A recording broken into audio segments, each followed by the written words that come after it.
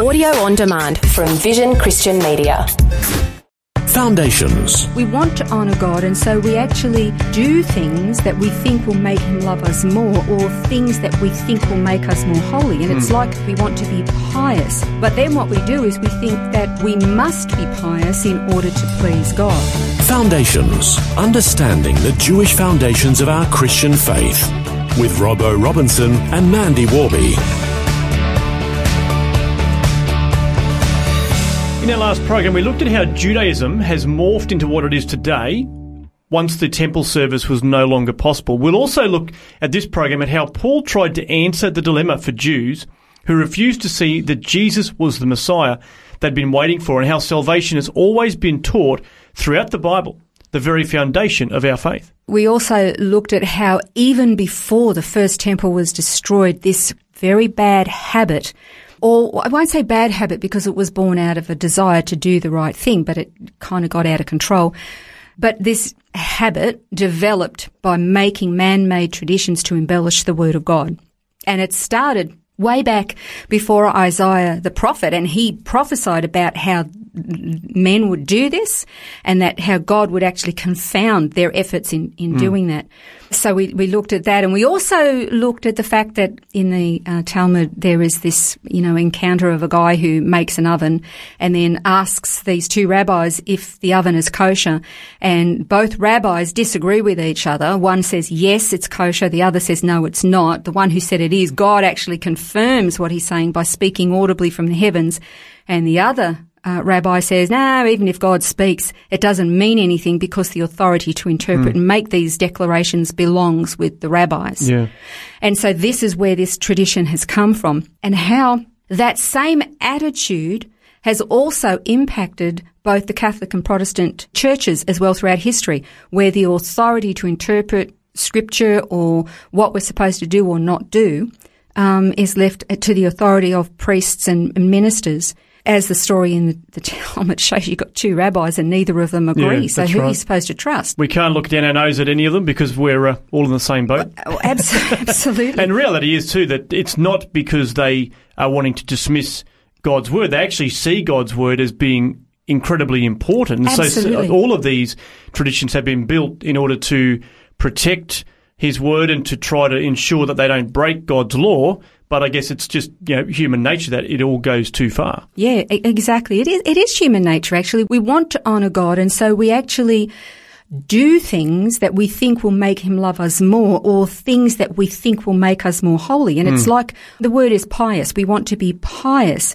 But then what we do is we think that we must be pious in order to please God. Yeah, so true. Yeah. Well, the Apostle Paul really wrestles with this, and I guess he's coming out of being there himself, and then he's had this incredible encounter with Jesus. But in Romans 10, he says, "Brothers, my heart's desire and my prayer to God for them," that's the Jews, "is for their salvation. For I testify about them, they have a zeal for God, but not in accordance with knowledge. For not knowing about God's righteousness and seeking to establish their own, they didn't subject themselves to the righteousness of God. For Christ is the end of the law for righteousness to everyone who believes." Yeah. So you can see there, Paul's frustration was that they are so zealous for God. They want to please him. But instead of understanding that the Scripture says that in order to please him, they have to have his righteousness, not their own, but they actually work so hard to build their own in order to be pleasing to him. Even, I believe it was Ezekiel or it was Ezekiel or maybe Jeremiah, it could have been Isaiah, where he actually said that our righteousness is like filthy rags. Yeah, it was definitely one of the prophets, I can assure that. But it's in us to want to do something to make ourselves right before God. But as sinners, we don't have that capacity. And here, Paul was so frustrated. He's like, they can't see it. They desperately want to please God, but they want to do it according to their own righteousness. And it's a fail every single time. Yeah.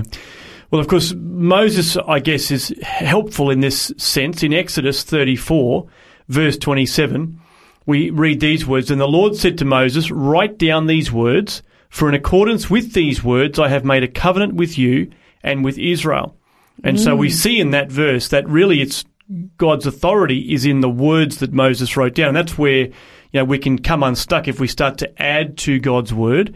But it's really if we take notice of his word and the authority of those words, the written word, that it's where we're going to, I guess, keep ourselves on the straight and narrow. And obviously Joshua reinforces that as well. Yes, he does. Where in Joshua 1:8, it says, "This book of the law shall not depart from your mouth, but you shall meditate on it day and night, so that you may be careful to do according to all that is written in it. For then you'll make your way prosperous, and then you'll have success." It's interesting, isn't it? Because we talked last time about the oral law, this supposed law that was given to Moses and then handed down generation after generation after generation, that was supposedly an oral law explaining how to live out the written law. So they focused on the oral law to make sure that they obeyed the written law. Unfortunately, there was a lot of things in the oral law that kind of countermanded and undermined what was in the written law. And yet God's word actually says, do what is written in this book. Yeah, that's right. Meditate on this. And it goes on and actually says there in that verse in Joshua 1:8, he said, if you'll do what's written in this, that's when you're going to have success. Yeah. And again, we mentioned before as well that Christian traditions have also followed this same pattern that Jewish people have. We're busy trying to do things to make ourselves more pious and righteous before God, but in and of ourselves we can't. Yeah. It's got to be based on His Word. And so here's the thing. We've been asking the question and not really answering it yet. What is Christianity and Judaism supposed to be founded on? Yes, we have God's Word that tells us what His standards are, what His expectations for His children are, of how we're supposed to live and conduct ourselves in a very sinful and godless world. However, if it's based on the written Word and not on the sacrificial system that has now been fulfilled in Christ, what is it based on? And the question is often asked, how did people before Jesus get saved? Well, before Jesus, we know that there were always sacrifices long before the law was given to Moses.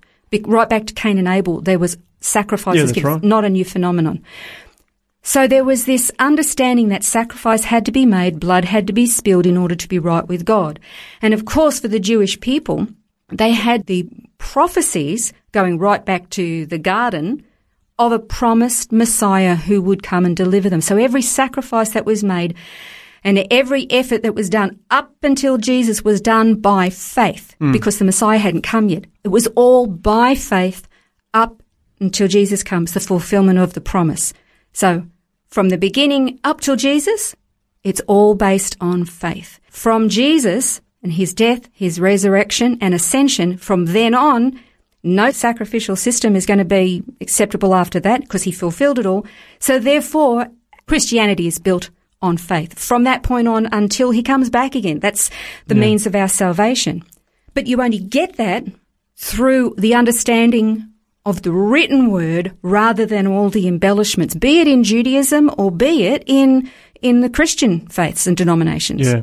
Well, of course, the writer of the Hebrews really hits the nail on the head with this faith because he goes through the patriarchs and all these different characters in the Old Testament who all, by faith, acted in their life. They worked by faith, in putting their faith in God, and that was what actually made them right with God. Absolutely. So whether it be, as you say, before or after Jesus, the faith has got to be the foundation. Absolutely. So we've kind of gone the really long way tourist route to get to this point. We've talked a lot about what Christianity and Judaism are not built on. Yeah. These gives us the skeleton for knowledge and understanding, but I'm going to say the word religion. I say it hesitantly because I don't actually like that word, but our religion, Christianity and Judaism, have this skeletal framework of the written word that tells us all we need to know about God and how to live, but it's actually built upon faith in God and His promise and His absolute assurance in fulfilling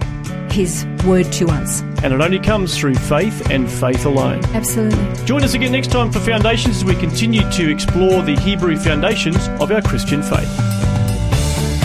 This has been Foundations, a look at the Jewish foundations of our Christian faith. For study notes, resources and more, see vision.org.au/foundations. Thanks for taking time to listen to this audio on demand from Vision Christian Media. To find out more about us, go to vision.org.au.